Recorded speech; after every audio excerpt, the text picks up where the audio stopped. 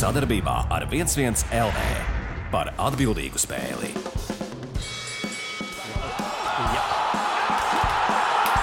Labdien, čau visiem! Prieks jūs atkal redzēt, ar jums kopā Toms un Juris. Mēs esam podkāsta Nokauts vadītāji. Mēs esam tik daudz ko pieredzējuši, tik daudz cīņas ir aizvadīts, tāpēc sāksim ar atsaukšanos uz aizvadītiem cīņām. Jā, es gribēju sākumā pieminēt, pirmkārt, čau! Otkārt, tas, ka neesam kādu laiku tikušies, vasara atvaļinājumu un tādas lietas, tāpēc būs nedaudz vairāk jāapskata, kas ir pagājis. Pēdējais video, ko taisījām, bija par Dillashaw Sandhagen cīņām. Tad baigi par cik jau tas labu laiku atpakaļ bija. Neiedziļināsimies tik tas, kad galvenajā cīņā Dillashaws uzvarēja ar split decision, tātad pēc tiesnešu punktiem. Tur arī diezgan tie tiesnešu skori, tā teikt, mainījā. Dažādi bija, teiksim, ja viens iedeva 48, 47 Sandhagenam, tad divi iedeva 48, 47 Dillashawam. Un tur arī nebija tā, ka viņiem tie raundi bija, tā teikt, identiski. Tur viens tiesnesis iedeva 4. raundu Dillashawam, viens iedeva 5. un tad tur bija atšķirības. Jā, ko skatītāji arī žurnālisti runāja, ka, ja mēs salīdzinām uzņemtos sitienus un kā cīkstoņi izstījās pēc cīņas, protams, tad Dillashawam vajadzētu zaudēt. Pat laikā par cīņas kontrolēšanu, takedowniem, Dillashaws bija nedaudz agresīvāks, bet Sandhagens izskatījās izcili. Cīņa bija tiešām laba, un es teikšu atklāt, pat negaidīju, ka Dillashaws tik labi izskatīsies, ņemot vērā, cik viņš lielu pauzi ieturēs. Jā, es piekrītu. Manuprāt, lai arī mēs tā kā tur pēc prognozēm fanojām par Sandhagenu bet visu cieņu Dillashawam, manuprāt, es to cīņu nostījos un vēlreiz pārskatīju un manā izpratnē tur, tas Dillashaw bija uzvara. Jā, viņš vairāk izrādīja to agresīvu, vēlējās kontrolēt cīņu, gāza zemē. Jā, tieši tā. Viņš gāja tieši uz to, kad pēc punktiem ir jāuzvar, un tad līdz ar to ir raundi jāuzvar. Un jāuzsver to, cik viņš ir izturīgs. Viņš uzņēma 2 lidojošos ceļus, viņam seja bija pāršķēdīta, viņam vēl tagad, man liekas, nesen bija pleca operācija kārtējā vai ceļa operācija. Tā kā viņš ir terminators, lai neteiktu vairāk. Un kas, protams, vēl šajā kārtē ir jāizceļ, ka bija ļoti slikti tiesneša lēmumi. Pat komentētājs DC Daniels Kormiers teica, ka viena cīņa bija vienkārši briesmas. Kad mēs acīm redzējām, kurš cilvēks uzvar, bet tiesneši. Tā MMA notiek. Diemžēl. 3 tiesneši. Kāds kaut ko var vienmēr savādāk redzēt, un arī redz savādāk. Varbūt neteiksim, cik mums tur izgāja tās cīņas, bet katrā ziņā, tāpēc arī Dana White saka, neatstājiet neko tiesnešu rokās. Jā. Ok, tad vēl starp mūsu raidījumiem bija vēl 2, tā teikt, pasākumi. Viens bija UFC Fight Nights, kur galvenā cīņa bija Halls un Stricklands. Tur tad arī var pieminēt, ka Stricklands ļoti labi izskatījās un uzvarēja Hallu ar pēc tiesneša lēmumu, bet pārliecinoši. Ļoti pārliecinoši. Un, jāpiemina, protams, ka Halls ir tāds izteikts strikeris, labi zināms, bet cīņa bija vienos vārtos. Un ironiski Hallam bija dzimšanas diena, tā kā diezgan dēdīga dāvana. Bet tas ir sports. Jā, tāds ir sports. Ok, un tad pieķeramies klāt lielākam pasākumam, kas bija UFC 265. Tur gan arī viena no tātad cīņām, kas bija par titulu, bija Nuņes pret Peņu, tā tika atcelta. Līdz ar to bišķi mazāk, tā teikt, cīņas par tituliem šajā pasākumā. Bet tur arī bija vairākas interesantas cīņas. Luka pret Kjesu, protams. Es biju vienkārši sajūsmā. Man Lukai vienmēr ir paticis, viņš ir aizraujošs, un man patika arī Kjesa, tāpēc, ka viņam tagad bija ļoti laba uzvaras sērija sakrāta. Un, vienkārši Lukoja, kas ir daudzpusīgs cīkstonis, bet Kjesa ir izteikts wrestlers, vienkārši Lukoja viņu pazemoja. Es domāju, ka daudz cilvēku noteikti nebija gaidījuši, ka Luka jau pirmajā raundā ar submission uzvarēs Kjesu, kurš, principā, ir submission izteikti tāds čals. Mašīna. Protams, jāuzsver arī, ka Jose Aldo izskatījās lieliski. Atkal izmantoja leg kick savus slavenos, kas mēs ilgi gaidījām, ka viņš to darīs. Jā, nu viņš tiešām arī gan uzvara bija pēc tiesneša lēmuma, bet izskatījās ļoti pārliecinoši. Un ļoti, ļoti interesanti būs redzēt turpmākās viņa cīņas šajā divīzijā. Jā, tur jābūt par titulu tuvākajā laikā. Viņš runāja, ka varētu it kā cīnīties ar Dilašau, bet redzēsim. Jā, tur skaidrs, ka ko izdomās matchmakeri, tad mums ir tikai jāsako līdzi un jācer, ka būs kaut kādas lieliskas cīņas. Būs skatāmas cīņas, jā. Protams, jā, galvenā cīņa Cyrils Gans pret Dereku Luisu. Lai arī, teiksim, es esmu liels Dereka Luisa fans, bet Gans izskatījās lieliski un pārliecinoši. Man patīk internetā tie komentāri, kad Cyrils Gains ir bijis kitboksers, viņam lielāks rīčs, tur viņš kontrolē cīņu. Bet visticamāk, Dereks Luisa vinnēs ar nakautu. Bet nē, Cyrils Gains vienkārši izgāja. Un es arī negaidīju, ka viņš finišēs. Man likās, ka visticamāk tiesneša lēmums, tāpēc, ka Luis neizceļās ar lielu kardio. Protams, viņš mēdz 4. raundā izslēgt gaismas, bet tas bija wow. Tiešām izskatījās beidzot kā čempionu materiāls. Es teikšu, ļoti aizraujoša cīņa varētu būt pret Nganu. Protams, redzēsim, dažādas runas ir. Un, starp citu, runā, ka John Jones beidzot varētu 2022. gadā cīnīties par Stipe Miociču. Bet to mēs, protams, redzēsim. Jā, tur ir daudz dažādu matčupu iespējami. Ja iepriekš likās, ka varbūt ir tur tāds tukšāks periods vai kas, bet ir parādījušies vairāk interesanti cīkstoņi, kas pašā augšgalā. Tā kā redzēsim, kurš tur pret ko cīnīsies un kurš būs, teiksim, 2022. gadā čempions. Jā, jo tagad teorētiski ir 4 džeki, kas ir tāda izslēgšanas īstenībā, kas man licies, teiksim, dažās citās organizācijās interesanti, ka viņi taisa tos turnīrus, UFC kaut kā vēl joprojām pretojās šai idejai. Jā, teorētiski viņiem jau ir tās cīņas, kas vedīs līdz titulam, un tad viņi uztais pēkšņi tur pagaida jostu, kā šajā gadījumā, bet, man liekas, tie turnīri daudz interesantāk ir. Jā, īstenībā, ja mēs runājam par citām organizācijām, mēs varam pieminēt, ka Pitbulls zaudēja. Jā. Tas bija negaidīti. Kā kuram varbūt, bet tas bija skaisti uzvar, protams, ļoti skaisti uzvar pretiniekam. Jā, AJs Makī diezgan varētu būt liela zvaigzne, teiksim. Jā, pēc šādas uzvaras noteikti, jā. Cerams, ka kādreiz UFC arī nonāks. Jā, viņi jau tur runāja, cik gadus, ka vajadzētu paralēlās organizāciju cīņas uztaisīt, kas nav slikta ideja. Jā. Un pirms mēs ķeramies pie šī Fight Night, mums jāizceļ mūsu rīdzinieks Latvijas Miša Serkanov jaunumi. Viņš cīnīsies vidējā svarā, jebšu middleweight divīzijā, un pavisam drīz, ja nemaldos, 2. oktobris jau. Es precīzi datumu arī tagad neatceros. Jā, bet katrā ziņā tas būs oktobrī. Jā, bija jau paziņota cīņa. Poļu cīkstoni. Krištofu Jotko. Jā, tā kā interesants matchups, un es pat ar Sirkanovu sazinājos Instagramā, un viņš atzina, ka viņam light heavyweight divīzija pat nebija baigi jāmet svaru, tāpēc viņam liekas, ka viņš tur visur izdarīs. Tāpēc man liekas, ka ļoti labs lēmums ir gan viņam, lai saglabātu savus saites ar UFC, jo būsim reāli, ja viņš zaudē vēl 1 vai 2 cīņas, es domāju, ka nākotnē viņam baigi nav, bet man liekas, middleweight divīzijā viņš būtu tāda jauna deksme. Jā, protams, arī tas, ka middleweight divīzijā viņš izskatītos uz pretinieku fona, teiksim, lielāks. Jā, un kas īstenībā jāpiemina, neskatoties to, ka viņš ir milzīgs, viņš ir arī garš, 1,91 m, tas priekš middleweightiem ir ļoti liels. Tā kā, Adesanya, man liekas, ir 1,91 m vai 93 m, tā kā pārējie visi ir krietni īsāki. Tā kā, jā. Būs interesanti. Ļoti labs. Cerēsim, ka būs pareizs karjeras tāds pārmaiņas un sekos vairākas uzvaras. Jā, tālāk. Ok, ķeramies klāt tad šīs nedēļas pasākumam UFC Fight Nights, Kanoņē pret Gastelumu.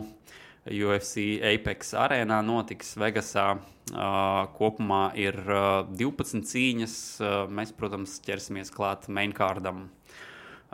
Pirmā iesildošā cīņa būs Aleksandrs Pantoža pret Brandonu Roivālu. Tā ir flyweight divīzija, 125 poundi. Koeficienti ir 1,55 uz Pantožu un 2,40 uz Roivālu. Kādas tavas domas?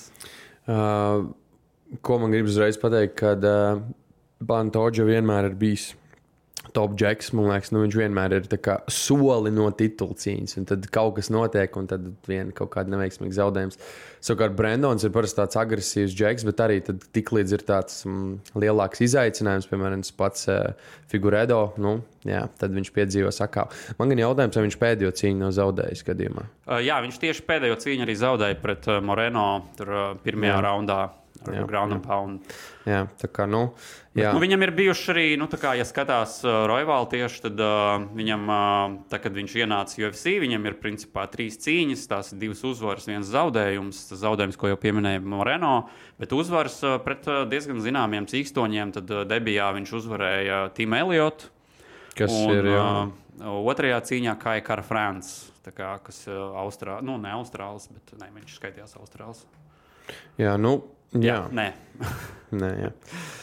Katrā ziņā, ja man uzreiz būtu jāizdara savu izvēli, es teikšu, ka cīņa būs aizraujoša. Nebrīnos, ka aizies līdz tiesneša lēmumam, tāpēc, ka tomēr 3 raundi ir un citreiz 3 raundos nevar izdarīt visu darbu, ko gribētu. Bet es domāju, ka Pantoja ar savu pieredzi varētu šo cīņu arī paņemt. Tā kā man izvēle ilgi nevalkot laika garumā būs Pantoja, bet nebrīnīšos, ja arī Brendons var pārsteigt pasauli un izmantot savu šo te amerikāņu kalniņu karjeras variantu, kad, kā tu teici, 2 uzvaras, 1 zaudējums, tagad varbūt sekos atkal uzvaras, tā kā, redzēsim. Bet jā, es eju ar Pantoja, tāds, es teikšu, drošāka izvēle, bet, redzēsim. Ko es gribēju pieminēt, ir tas, ka pirmkārt, Pantojam ir 10 cīņas UFC, no tām 7 uzvaras, 3 zaudējumi. Royvalam, protams, bišķi mazāk, tur 3 cīņas.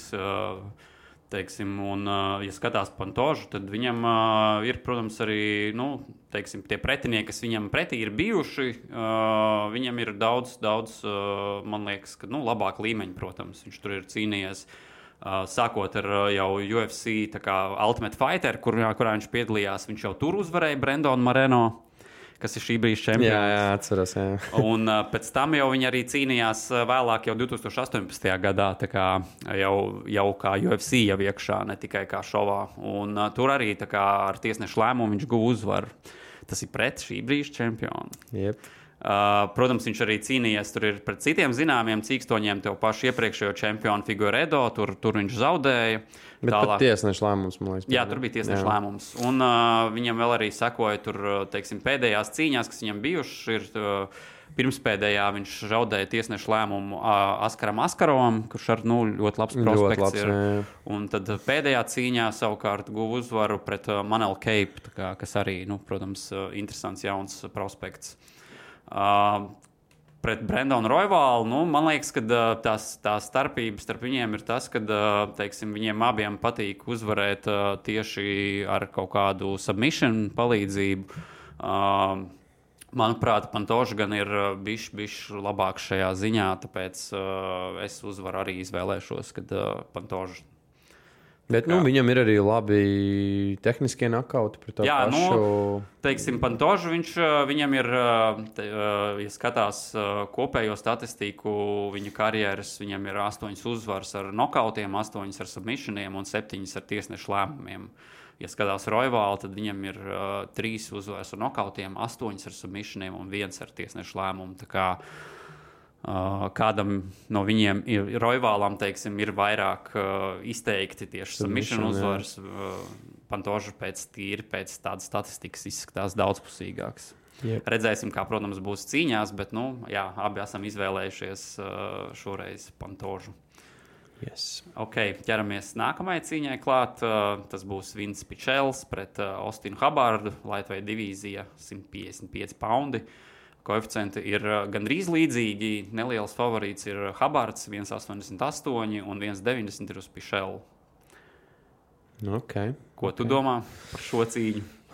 Labs matchups īstenībā. Viņiem pat rekords ir diezgan līdzīgs. Pichelam ir mazāk zaudējumi. Abiem ir 13 uzvaras. Pichelam ir 2 zaudējumi. Savukārt Austinam ir 5 zaudējumi. Austinam arī tāda karjera, tiešām kā amerikāņu kalniņa. Viņš mēdz izcelt tiešām tādas labas, skaistas uzvaras, varbūt citreiz pat negaidītas. Un tas pats ir ar Vinsu, kad runā, ka viņš nereti lēni iesāk, baigi skenē savus pretinieks, un tad vienkārši ar counterpunčiem kaut kādu aperkātu uztaisa un vienkārši slēdz gaismas ārā pretiniekiem. Tā kā es pieļauju, ka šis varētu būt potenciāls fight of the night. Kāpēc ne? Lightweight divīzijā viss kaut kas ir sagaidāms. Bet es varētu iet šoreiz ar melno zirdziņu ar Vinsu. Tieši tai counterpunch dēļ. Tā kā es iešu ar Pichelu. Jā. Ko es gribēju pieminēt, ir tieši runājot par viņu sekmēm UFC, tad Habardam ir diezgan interesanti. Viņam sanāk tā, ka viņš zaudē, uzvar. Visu laiku ik pa tā kā vienam, un kas, ja šoreiz skatās, tad viņam pēc idejas, ja viņš seko šādai trajektorijai, tad viņam vajadzētu zaudēt. To es ņēmu vērā. Protams, redzēsim, kā būs, jā, bet, tā kā, teiksim, Pichelam viņam... Ja skatās, teiksim, viņa zaudējumus, viņam zaudējumi ir bijuši pret diezgan labiem pretiniekiem. Teiksim, viņš ar savu, starp citu, savukārt ir Ultimate Fighterī piedalījies. Tur gan viņš Alam Jakvintam zaudēja. Bet, labi, ir ļoti zināms čals. Tad viņš savā UFC debijā zaudēja Rustamam Habilovam, kas ar iespaidīgs čals ir. Tālāk viņš tur guva vairākas uzvaras, un tāda pēdējais viņa zaudējums bija pret Gregoru Gillespie. Atkal izteikts wrestlers, kas arī labi straiko, tā kā labi pretinieki. Jā, un savās pēdējās divās uzvarās viņam ir uzvaras pār Rooseveltu Roberts un Jim Milleru. Jims Millers arī ir veterāns. Jā, Jims Millers, veterāns, principā pat var teikt, ka tāds savā ziņā ar leģendām apvīts čels. Jā, tieši tā. Tur, ja skatās Habārdu, tad viņš par tādiem mazāk zināmiem cīkstoņiem UFC ir izgājis. Tur labi, man liekas, ka tāda zināmākā viņa cīņa ir bijusi pret Marko Matsenu, kas tieši būs arī šajā cīņu pasākumā kā co-main events. Tur viņš zaudēja tiesnešu lēmumu. Redzēs, protams, kā ies pret Pichelu, bet es savā ziņā piekrītu, ka es arī izvēlēšos viņu kā uzvarētāju. Jo, man liekas, ka tīri tāds vairāk pieredzējis, un, ja skatās arī, teiksim, kādas viņam ir uzvaras, tad, Pichelam ir no 13 uzvarām 8 ir ar nokautiem. Tā kā, domāju, diezgan spēcīgs dūris viņam ir, un šajā cīņā tas varētu arī būt noteicoši. Tā kā, jā, okay. Pagaidām mums kopā līdzīgas izvēles ir. Tā es domāju, sāksies Pigora nākamā cīņa. Jā, nākamā cīņa tāda ļoti saudabīga, jo principā abi cīkstoņi nav lielu pieredzi UFC tieši.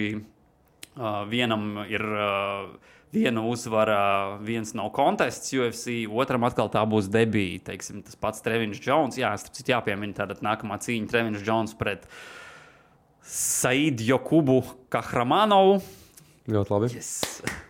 Bantamveida divīzija, 135 paundi, 1,65 koeficients uz Trevinu Jones un 2,20 uz Kahramanovu.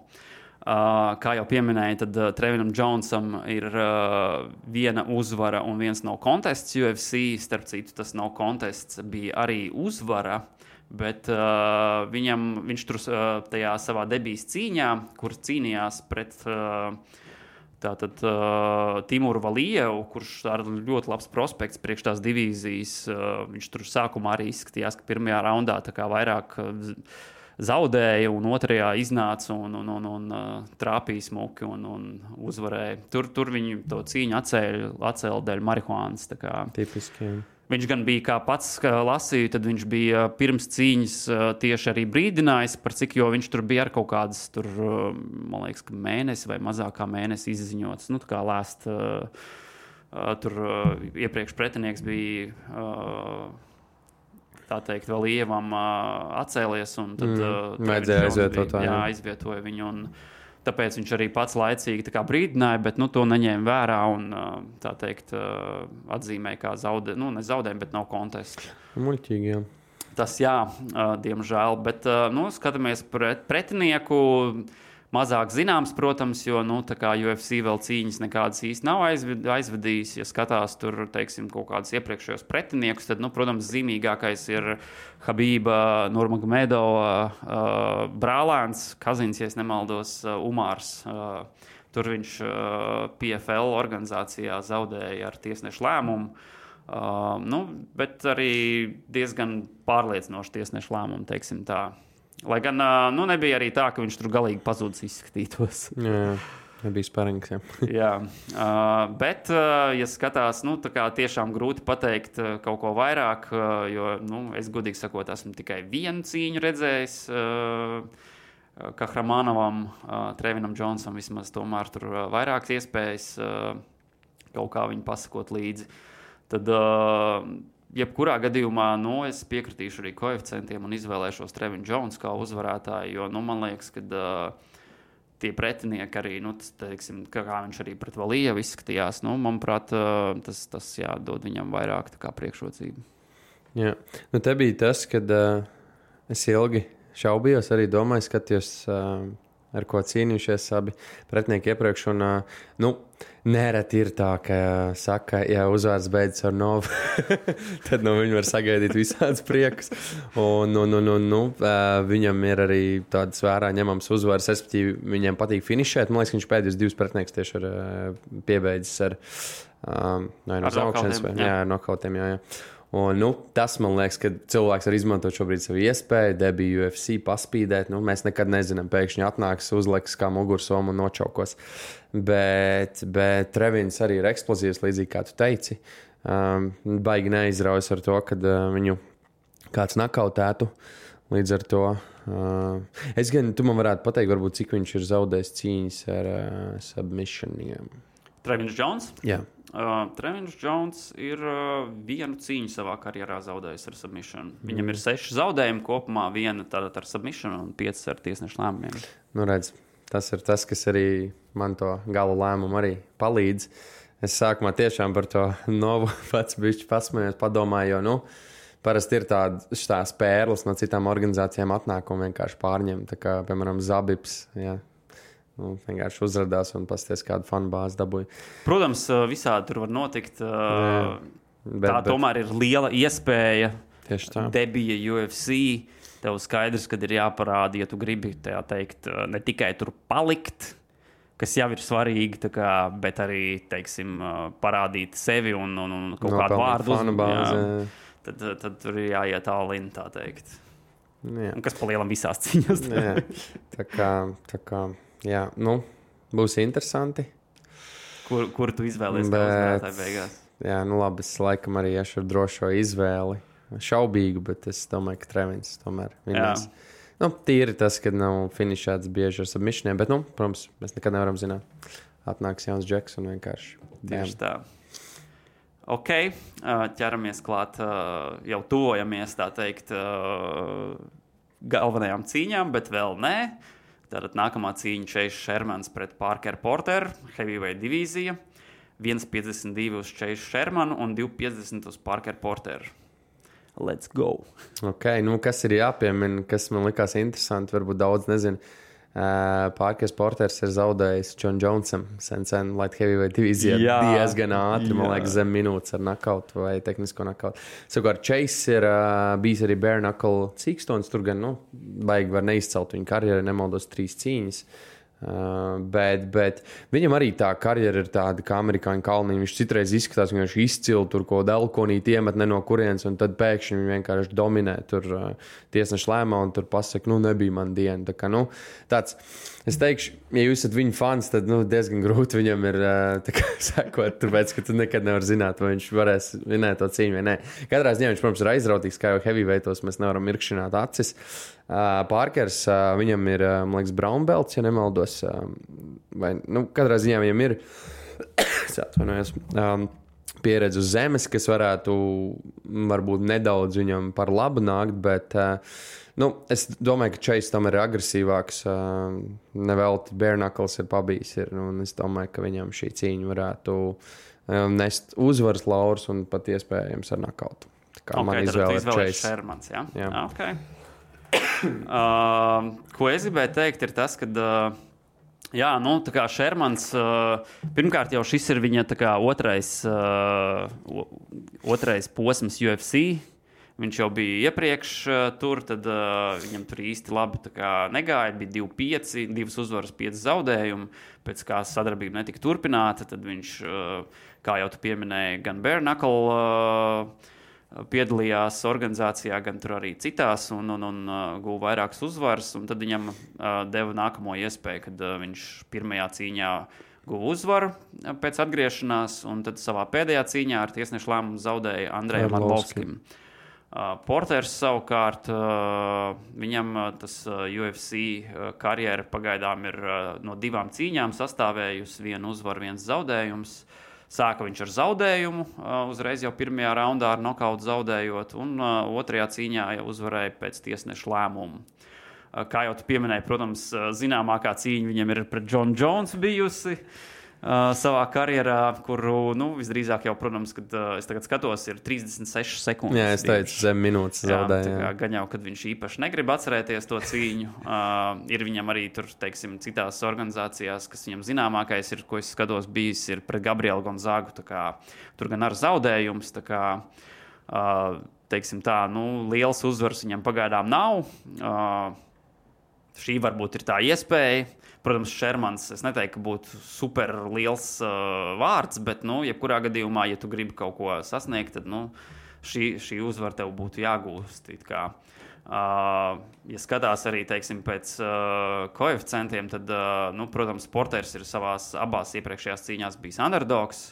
Shermans arī nav tā, ka baigais favorīts būtu bijis viņam no, teiksim, 9 uzvarām, bet 9 cīņām UFC. Viņš 2 ir bijis favorīts un 7 ir bijis underdogs. Tā kā tāds, principā, šis matchups ir tāds underdogu savā ziņā cīņa. Noteikti, kurš varētu būt favorīts. Ko gribēju pateikt vēl, kad Shermanam viņam ir 15 uzvaras karjerā, no tām 14 ir nokautiem. Tā kā, tur ir diezgan skaidrs, ko viņš mēģina izdarīt.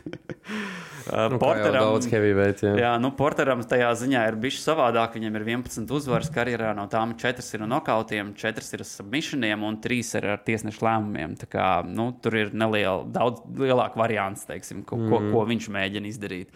Es arī domāju, ka šajā ziņā, manuprāt, heavyweight ir, protams, tā divīzija, kur viss var ātri notikt un beigties. Tas Shermana, teiksim, powers noteikti ir tas, no kā Porteram vajadzētu uzmanīties, jo, no 6 zaudējumiem 3 viņam karjerā ir bijuši ar nokautiem. Tā kā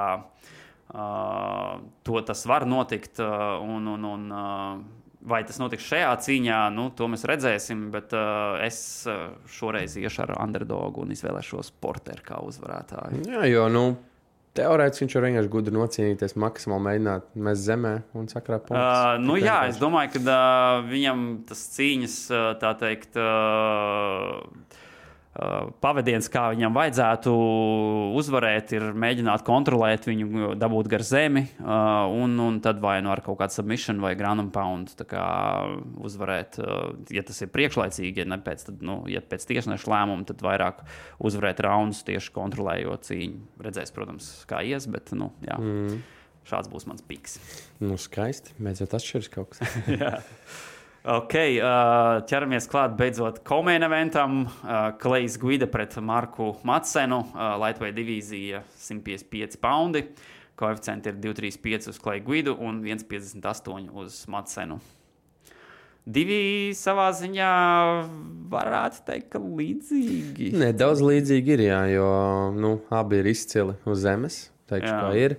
Abi nebaidās pasvingot ar kulaciņiem, un abi katrā ziņā aizved aizraujošas cīņas. Tas ir noteikti tīpaši Klejs Guida, kas ir, viņš jau ir leģends, starp citu, kas nezinu, Hall of Fame sastāvā ir un turpina cīnīties, kas ir forši. Un, kas varētu būt tāds labs salīdzinājums arī, man liekas, ka UFC tieši nesen publicēja pret Lauzungu cīņu. Lauzungs arī ir izteikts čalis, kas uz zemi met, protams, viņš arī ir nokautais savs pretinieks, ir decisioniem vinnējis, bet, tāds labs salīdzinājums. Markam Madsenam, protams, tā pieredze UFC nav tik liela, uz pusi pat nevar salīdzināt, kāda ir Guidam, Bet es teikšu, ka nedaudz varētu nospēlēt tā Marka pieredze arī Olimpiskajās spēlēs. Tieši tas, ka viņš ir olimpiskā līmeņa wrestlers. Sudraba medaļa. Vairāk sudrabas medaļas viņam. Olimpiskajās spēlēs viņam ir 2016. gadā. Bet tā viņam tur daudz sudraba medaļas. Jā, pasaules čempionātos viņam ir 1, 2, 3, 4 sudraba medaļas un 1 bronza medaļa. Jā, tieši wrestlinga, grieķu romiešu cīņas. Viņš tur, protams, viņš arī var nakautēt pretiniekus, un līdz šim viņš nav uzvarēts. Tā kā es domāju, ka šī viņam ir skaista izdevība nopelnīt vēl vienu tādu smuku ķeksi savā karjerā. Vai tas izdosies par Kleju? Es nezinu, jo Klejs ir tough cookie to crack, latviski sakot. Jā, viņš ir tiešām īsts monstrs, cīnās līdz pēdējiem parasti, bet man tomēr šķiet, ka Marks varētu šo cīņu izvilkt. Ar savu agresiju, ar savu jaunību. Tur gadi jau tik ļoti neatšķirās, jo Marks arī, protams, salīdzinoši vēl UFC debitēja. Jā, viņam ir 36 gadi. Jā, un Guidam ir 39. Jā, 3 gadi tikai. Bet, jā, es domāju, ka es iešu ar Marku, bet domāju, ka būs aizraujoša cīņa. Es arī izvēlēšos Marku kā uzvarētāju tieši tāpēc, ka, manuprāt, Guida tā kā, viņš arī izteikts wrestlers, vienmēr gatavs ļoti agresīvi aizvadīt savas cīņas, bet, tā kā, manuprāt, viņam tās... tādas zīmīgākas uzvaras noteikti vieglāk nāk pret pretiniekiem, kuri nav wrestleri. Viņam pēdējā cīņa, kur viņš uzvarēja, bija pret Michaelu Johnsonu. Izteikts strikers. Jā, tā kā tur, kas viņam tur iepriekš ir bijuši uzvaras, Eriks Kochs, tas arī gluži nav tā kā baigais tur wrestlinga eksperts. Guru, un pretī viņam nāks Madsens, kurš, šajā elementā jūtās kā zivs ūdenī, tad es domāju, ka te vairāk izšķirs faktors tas, kurš ir fiziski spēcīgāks un var otru pretinieku, tā teikt, dabūt gar zemi un nokontrolēt. Es būtu ļoti pārsteigts, ja, teiksim, viņi visus 3 raundus aizvadītu bez takedowniem un bez nekādas cīņas gar zemi. Bet, zināms, man tikko iezipsnīja prātā. Gillespie par Kevin Lee. Atceries? Tur arī abi wrestleri, viens izteikts. Protams, šis ir MMA, tas nav wrestlings. Tur viss var notikt. Viss var notikt, protams, redzēsim, kā arī būs, bet, manuprāt, šī ir cīņa, kur Madsens turpinās uzvarēt un bīdīties augstāk pret tā teikt, nopietnākiem, augstāk novērtētiem pretiniekiem. Ok, esam nonākuši līdz pašai galvenajai cīņai, main event.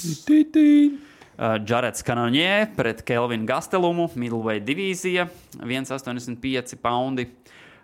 Koeficienti ir 1,62 uz Cannonier un 2,25 uz Kelvinu Gastelumu. Kas tev ir sakāms par šiem cīkstoņiem? Es Kelvina Gasteluma fans esmu kopš jau Ultimate Fighter laikiem. Tie, kas nezināja, viņš arī uzvarēja Ultimate Fighter tieši pat iepriekš pieminēto Halu, kas viņš bija, man liekas, underdogs pat tai cīņā. Un viņam ir tik labas uzvaras. Pirmā tāda zināmais zaudējums, kas viņam bija pret Tyrone Woodley, kurš vienam no noslēmums, ka bija čempions arī vēlāk. Kelvins Gastelums ir ar nakautu vinnējis Vitoru Belfordu. Viņš ir vinnējis Michael Bispinga nakautu, un pret Vitoru Belfordu arī iepriekš minētā marihuānu viņam iedeva no contest, bet viņam ir tiešām skaists cīņas, skaists uzvars par to pašu Izraēlu Adesaņu. Adesaņam smagākā cīņa viņa dzīvē. Ja mēs tieši UFC salīdzinām. Savukārt Jareds Cannoniers, tas ir cilvēks fenomens. Viņš ir 3 divīzijās cīnījies, heavyweightos sāk savu UFC karjeru, tālāk light heavyweightos pacīnījās, piedzīvoja 2 zaudējumus. Tad izdomāja middleweightos pavostīt gaisu, un viņam ļoti laba karjera tur īstenībā ir izveidojusies. Gan rīz jau par titulu cīnījās, bet tad Roberts Vitikers atnāca priekšā 3 raundu cīņā, kas nebija viegla cīņa īstenībā arī Vitikeram, bet Vitikers ar savu pieredzi ļoti gudri nocīnījās arī mirklī, kad viņu apdullināja Cannoniers, kas izceļās ar ļoti labiem arī spēcīgiem sitieniem. Viņš vienkārši nogāz viņu zemē, tik vienkārši. Un kas ir tā vadlīnija? Abiem šiem cīkstojiem viņi abi cīnījušies ar Hermansonu. ir, un abi ir. Nē, viens ir vinnējis, otrs ir zaudējis. Jā, tātad Gastelums zaudē ar Hilkoku. Nu, jā, atkal pieļauju kļūdu, kā jau wrestlers, gribēja pacīnīties ilgāk un nesanāca. Savukārt Kanonieris viņu ar nakautu vinnēja. Viņam zina, kas ir abiem kopīgs. Tas, ka viņi abi pēdējā savā cīņā ir zaudējuši Whittakeram. Jā, to es arī gribēju teikt. Un, kāpēc es arī pieminēju par Whittakeru? Kanonieris daudz labāk izties pret Whittakeru, bet jāpiemina, ka tā bija 3 raundu cīņa, savukārt Gastelums aizdīja 5 raundu cīņu. Man ir grūti izvēlēt, man ļoti Gastelums patīk, bet viņam ir tāda amerikāņu kalni. Viņš iesāka savu UFC karjeru nenormāli labi. Protams, viņam tur arī ar svaru bija problēmas. Viņš izskatījās, kad varētu, manuprāt, čempions. Manuprāt, ja viņš būtu, ja viņam nebūtu bijušas problēmas ar svaru divīziju zemāk, tad tur viņš noteikti varētu būt čempions. Jā, piekritīšu. Middleweight divīzijā, manuprāt, viņš ir bišķi pa mazu. Īsu, jā. Viņš ir reāli īsts. Protams, viņš ir salīdzinoši jauns gados, man liekas, 90. gadā dzimis. Un tas, kad nestojas so, ka viņš ir maz auguma izteikts wrestlers, bet viņš arī sit smagi, kā jau minēju. Vitors Belforts nakautu uzvara, Maikls Bispings nakautu uzvara, vairāk vēl, kā viņš izties par tādu saņu, tas bija izcili. Gastelums arī priekš tā, ka viņam ir wrestling backgrounds, viņš nav tā, ka viņš baigi daudz to izmantot. Jā, starp citu, tas pats bija pret Darren Tillu, split decisions, baigi viņš tur neaizrāvās ar takedown mešanu. Viņam patīk arī nakautēt cilvēks. Viņam patīk, stāvēt vairāk. Jā, bet, es nezinu, man kaut kā, ņemot vērā tās pēdējās cīņas, es iešu ar Kanonieru, bet es pat varbūt priecātos, ja Gastelums vinnētu, jo man patīk redzēt viņa veiksmes, teiksim tā. Okay.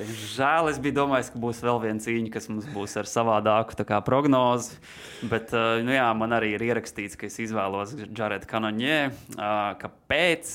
Tāpēc, kad, manuprāt, šeit būs tā atšķirība, kad Gastelums vairāk ir welterweights, middleweight divīzijā, Cannonier atkal ir light heavyweights, middleweight divīzijā. Un, domāju, ka Cannonier tur varētu uzvarēt, protams, lai gan, ja skatās, tad Gastelumam līdz šim savā karjerā nav neviena zaudējuma nokauta. Tas ir liels faktors. 2 ar submission un 5 ar tiesnešu lēmumu. Tā kā ļoti izturīgs cīkstonis, redzēs, protams, kā ies pret Kila Gorilla. Teiksim tā, Cannonieram arī no 13 uzvarām karjerā 8 ir nokautiem. Tas nav, protams, tur super iespaidīgs skaitlis, bet nav slikti, protams. Un, tā kā redzēsim, kā ies šajā cīņā, es domāju, ka teiksim, abiem viņiem īstenībā diezgan pamatīgi arī vajag to uzvaru. Es teiktu, ka Gastelumam pat vairāk, ja skatās viņa pēdējās cīņas. Skumits nebūtu, bet jā.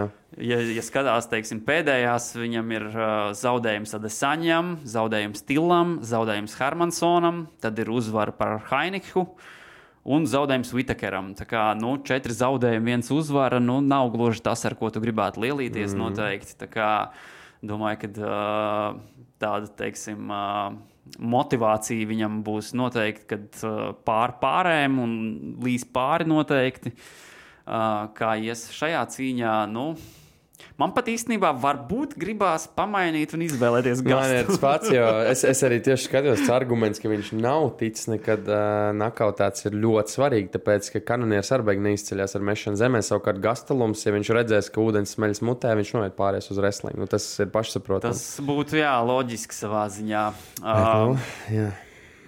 Ja skatās arī, teiksim, statistiku pēc tā, kā viņiem ir koeficientu ziņā gājis, tad Cannonieris biežāk ir bijis tieši underdogs. Gastelums atkal, protams, favorīts ir bijis biežāk. Diezgan bieži arī izteikts favorīts. Tā kā, tu zini, ko es īstenībā izvēlēšos Gastelumu kā uzvarētāju? Argumenti ir labi. Es teicu, es esmu liels Gasteluma fans, un, protams, man žēl par viņu zaudējumiem, bet Jā, es tāpat palikšu pie kanoniera. Jā, Lai es atkal atšķirās. pēdējo minūšu change-ups. Jā, vai nē, pats sev pārliecināja. Nu, kas, protams, jāpiemina, ka kanonieram bija arī vērā ņemama uzvara pret tādu Andersonu Silvu, protams, kas arī karjeras lejupslīdē jau bija, bet, nu, tik un tā, jāpiemina. Un atkal Gastelums izcījās lieliski pret Adesāņu. Šie ir tie argumenti, kurus atkal Jā, nu, viņiem īstenībā daudzi cīkstoņi ir, tā kā, par ko viņi tur savā starpā ir cīnījušies.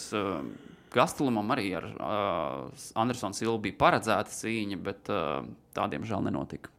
Tagad vienīgā iespēja iet Silvu boksā meklēt.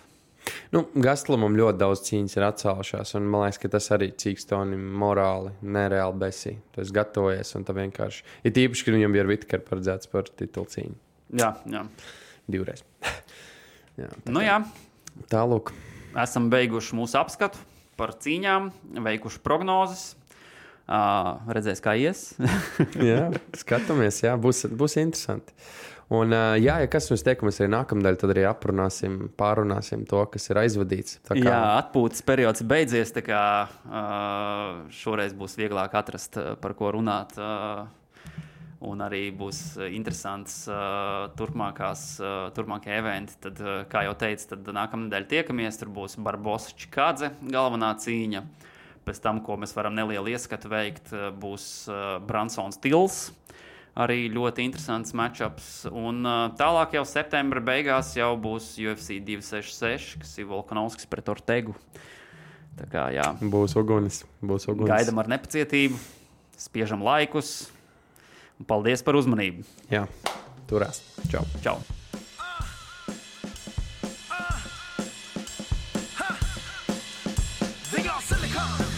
Sadarbībā ar 11 LV par atbildīgu spēli.